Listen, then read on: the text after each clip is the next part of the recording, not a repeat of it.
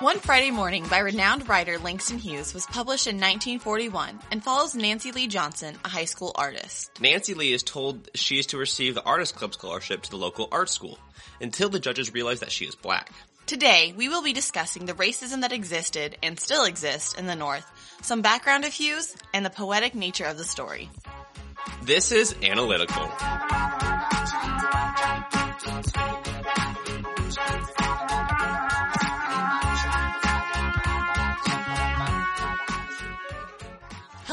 Hello! Hello. I'm Hannah. And I'm John. And we're your favorite literary nerds. So today we're going to be discussing Langston Hughes' One Friday Morning. Before we get into the story, I think we need to talk a little bit about Hughes' background. So Hughes was a poet, a novelist, and a playwright. He also wrote short stories, as we are reading today. A lot of his work did focus on the Deep South and the racism that existed there, but also the racism that existed in the North as well. He was born in Joplin, Missouri, and he moved to Kansas as a young boy, living in both Topeka and Lawrence. He ended up living in New York and was part of the Harlem Renaissance of writing. Langston Hughes was actually born in the town that we live in, so that was pretty interesting, I think. There's a street named after him, and that's about the extent. I don't really think that he was here for long, and he didn't write here for sure. He wrote in New York, but it's just a little interesting tidbit. He's most known as a poet, I think. I think of Langston Hughes as a poet, and I think that that's just kind of what he is. I don't mean to categorize the guy, but he's not known for his short stories like this one. So I asked Hannah actually is this like a poem or a short story? She's like, no, it's an actual short story. So I was kind of surprised to hear that. No, whenever you look him up, it says American poet, and he's definitely renowned for his poetry and not as much as short stories. But this is a very good short story, and I think that's where you get a lot of the descriptive language that seems kind of poetic is because he was a poet. Like him describing the paintings in this are just so beautiful, and you can really see he's definitely a poet. The definite moral I can get from this short story, because I feel like that Langston Hughes wrote this with a moral in mind, was just to kind of demonstrate that racism still existed everywhere, and that if you somehow escaped from the South, like as a black person in this time, I don't know when he wrote this, but this is kind of the moral of the story. When you escaped, you weren't really free from the society of racism that existed everywhere, because it followed you. And that's kind of what she's demonstrating, because her parents moved to the North with the idea of getting away from racism from the South, but they still encountered it in the North. And it wasn't even in her community, but it was, not like her direct, school community or teachers, because they all supported her. They accepted her. She says that, the school people accepted her. And she kind of thought the whole community did too, but those people in her community that were in charge of the art contest, they accepted her drawing, and then when finding out the student behind it, they unaccepted it because she was black. Yes, that's a really good point to make. And also there's an interesting paragraph that I think it would rub some people the wrong way. It says Nancy Lee Johnson was a colored girl a few years out of the South, but seldom did her classmates think of her as colored. And I think that is something that you kind of see a lot where people are like, you're too smart to be black. You don't sound black. And that's just something that, people can talk about. And it's also like a form of a microaggression of racism where they don't actually recognize her of her color because it was so seldom mentioned. And the version I read from whatsoproudlywehail.org had some questions at the beginning, and it said, is colorblindness a possible or desirable prospect in America? Should we be colorblind, or should we say, I accept your color and I appreciate your culture, and I think we can live together in harmony with these different cultures we have in America? The concept of colorblindness actually is a very interesting one. I first learned about that in a psychology or sociology class. I don't remember. They're both the same subject almost. I'm not going to get into that. But I learned about this subject and we were talking about it. And obviously the answer is no. Colorblindness is not good. It is very bad. It's damaging because obviously we're not the same and we should be able to point out the differences and accept the differences between each other. It's kind of what we're looking for. We're looking to celebrate each other, not to put each other on the same field. Yes, exactly. We should celebrate our differences and never judge someone for their differences. Correct. I think it's also interesting, we're going to jump to the end, but Miss O'Shea says, I understand your pain, I'm Irish. That also kind of felt a little bit more modern to me, where people are like, I have black friends, I can understand your plight, which you obviously can't. You cannot understand racism unless you have actually been a discriminated against group. Sure, but Irish people have been discriminated against. Yes. Every group has been discriminated against. I don't think it's unfair. Okay. A lot of groups have been discriminated against, especially not especially, but obviously like black people in America especially, but along with that, like other people of like Jewish people, especially now actually, a lot of anti-Semitic, I think anti-Semitism leads the rates in hate crimes in the US currently over all other like religious hate crimes. For religious hate crimes, but like race hate crimes are still... Well, I don't know the statistics behind race hate crimes. I just think it's interesting that they pointed out, she said, I'm Irish, and, they overcame it, like the mobs in the cities. But I also feel like since they are white Irish people, eventually people got over it easier for Irish than they maybe would for black people. And so I don't know if it was a apt comparison for the teacher to make. I get that she was trying to empathize with the student, or with Nancy Lee. It just didn't come off as working for me. Gotcha. And it may not be the same level of, I have black friends, I understand. Because the Irish did get a little, like, mobs and riots, but... I don't know. It still wasn't as bad as lynchings. Correct. And I don't think that was Miss O'Shea's point, was to be like, oh, I understand your pain. Like, I've been through this before. Like, my people have. Like, I don't think that was Miss O'Shea's point. Miss O'Shea's point was that America kind of sucks sometimes, as it did to my people, as it does to yours. Like, as it does to, like, other, like, black people. Okay, I can see that. And they do say that she says other Americans don't understand what the stars mean to us. Exactly. That was right after Nancy had said that her speech was going to be about America. And that's when Miss O'Shea was like, well, crap, I have to, like, tell this kid that America isn't, like, this ideal thing that she has in her mind. Because there's a lot of, like, nationalism in this short story that I thought was really interesting. Earlier on, Nancy is like, this is America, the land of the free, I can do what I want. Like, she's proud to be an American, which I find interesting because... America's not proud to have her. Exactly. But she is still proud to be an American, and I think that's... I don't know. I'm not too about the nationalism stuff, but it's an important feature for a lot of people. That's an interesting thing to bring up. I feel like you do see a lot of immigrants that are very proud to be an American whenever there are some people who are born into America that really recognize its faults whenever these immigrants aren't accepted, and that some of the born Americans are like fighting for better rights while other ones are fighting against immigrants' rights. And I think it's an interesting thing where you can criticize America, but some people just don't let you, where they're just very against that. Yeah. Nationalism to a fault. I think it is interesting. We always like to talk about colors on this podcast, but whenever Nancy Lee instantly says she wants a blue frame for her picture. So whenever I think of the color blue, I think a little bit of a lighter blue. I think Nancy wanted more of the like royal blue of the flag blue. But either way, blue is can be a convoluted color because it can represent sadness and kind of like disappointment. And so I think that's a little hint that Hughes gives us that this isn't going to turn out her way she wants. Yeah, that would be a healthy dosing of foreshadowing right there in the story. That's nice. I didn't really pick up on that. I just kind of thought that blue was a nice color, and she was real hopeful. I was kind of leaning towards the hope of the blue. We've said before, colors can be a very duality of colors, and you can have two meanings to them, and I definitely think she was hopeful, and that's why she chose blue, but Hughes was also telling us, this isn't gonna go her way. This is a sad color. And she wore blue, a blue dress the day she was gonna be announced, the Friday morning. Title alert. It just ended up not working for her. Yeah. Which is very sad, because she obviously had the best drawing, and they obviously judged it blind. And nowadays, she still would have gotten it no matter what. If it was a good piece of art. I think it was nice that they judged it blind until they knew who did it and they took the award away, which really is awful. I agree. And playing off that, throughout the story, there's this sense of foreboding coming. It feels like something's going to happen. It's not going to be good. And I don't know if that's just me knowing the times and me knowing that Nancy is black and in the times, and I just know that something is going to happen that is not good. Something is going to come up and it's going to be bad. But throughout the story, it kind of builds up to the sense of impending doom. I feel even whenever she first is called to Miss O'Shea's office, she has that tight little knot, she thinks something's wrong, and then we get the good news. But still, you kind of are uneasy the whole time. I'm not sure what words exactly, Hughes uses to show us that we're supposed to be uneasy. It just has a sense of uneasiness the whole time. Yeah, he paints a real nice picture of uneasiness. I honestly cannot pick out a single sentence that shows you that uneasiness. I think it's maybe some of the words he uses in the sentences where you're kind of something just seems off. I think that goes again to show the poetic nature where he could have used different word choices and made it very hopeful the whole time and then swept the rug out from under us and blindsided us, but he didn't. He made sure we knew the whole time that something bad was going to happen. I think this is a good sentence to it. Miss O'Shea's calling her to the office had been in the nature of a preparation and a warning. That makes you uneasy, because you're like, I don't understand why she would need a warning if she's getting an award. You know, usually if you're getting something and it's supposed to be a surprise award, the teachers don't tell you beforehand, unless something bad might happen with it.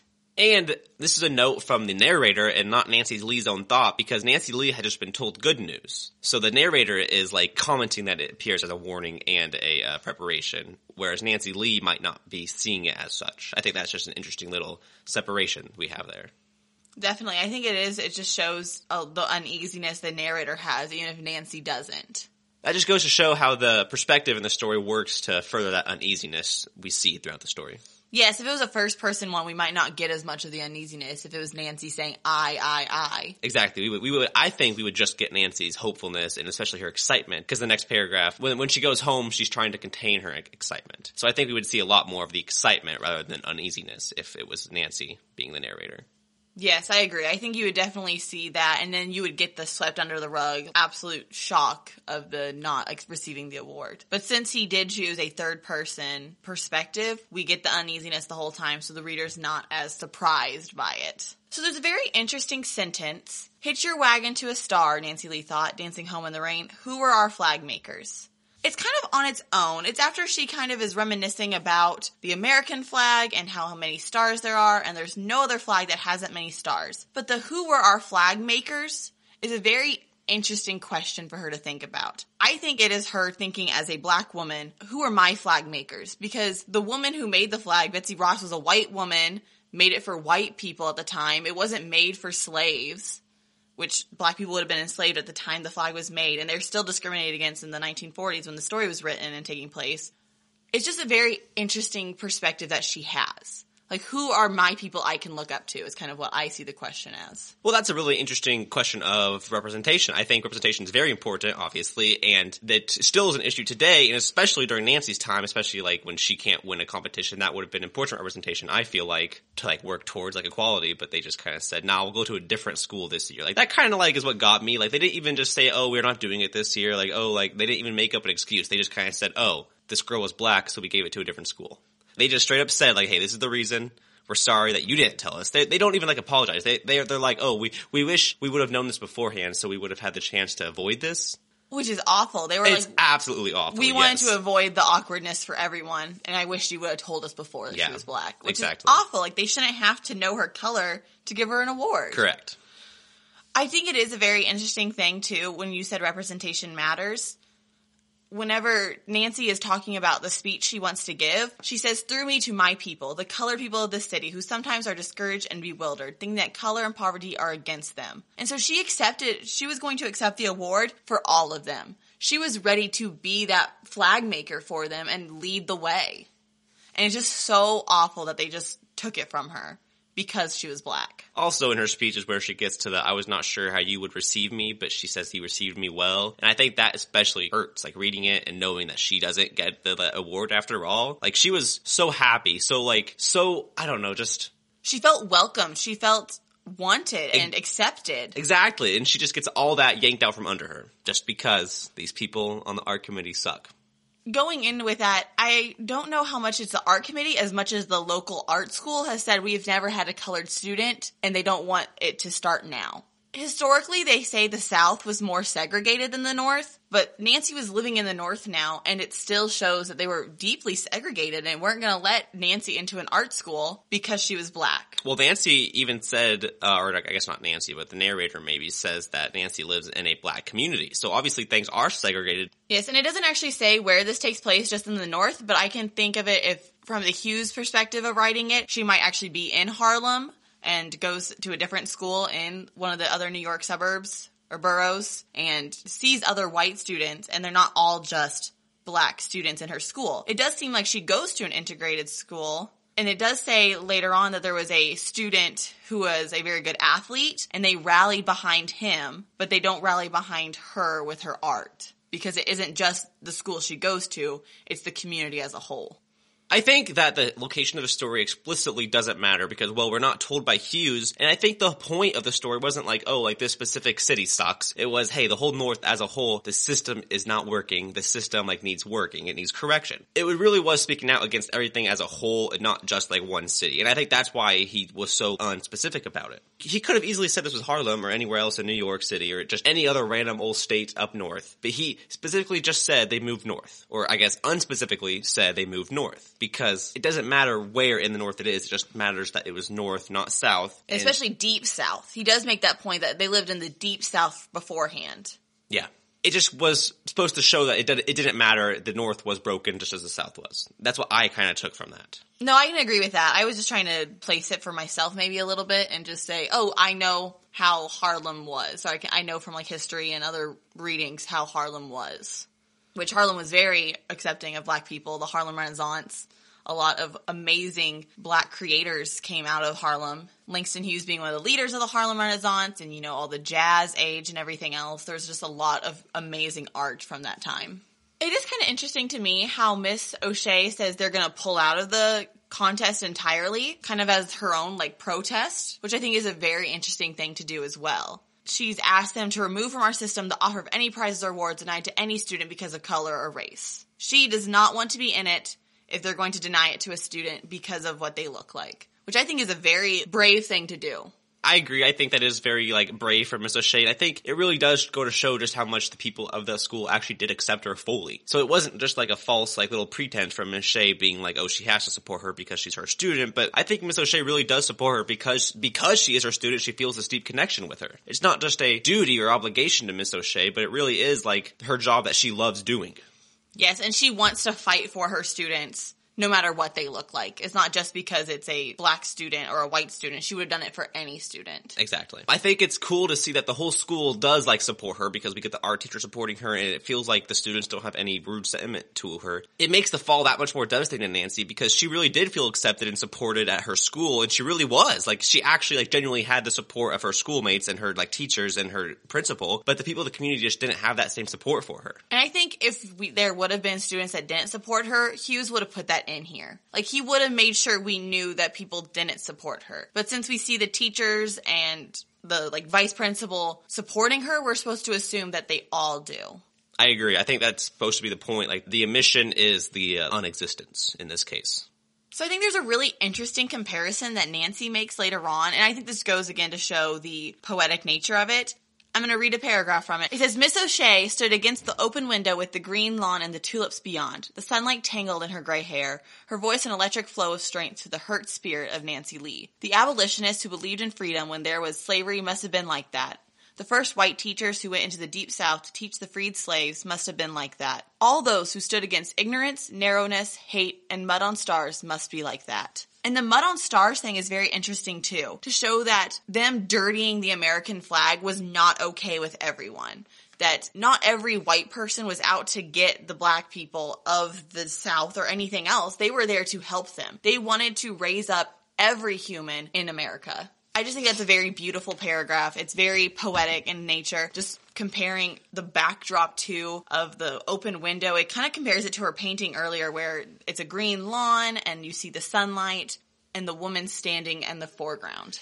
Well, and that kind of also sets the tone for the end of the story, which is surprisingly hopeful for what just happened to Nancy. She kind of goes on to say that I will do this, this will not keep me down, there will be other awards, she thinks. She instantly looks to the future, which I think is amazing. Just to have that kind of resolve, to have that willpower to say, oh, well, that definitely blows, but I'm just gonna keep doing it. Like, we're just gonna keep moving forward, you know, like from the Disney movie, that's Meet the Robinsons, but whatever. And that's just, it really does show, like, her hopefulness, and I think that is a really amazing trait for her to have in this situation, especially. And she wants to be the forefront of it. She says, I'll fight to see that these things don't happen to other girls as this has happened to me.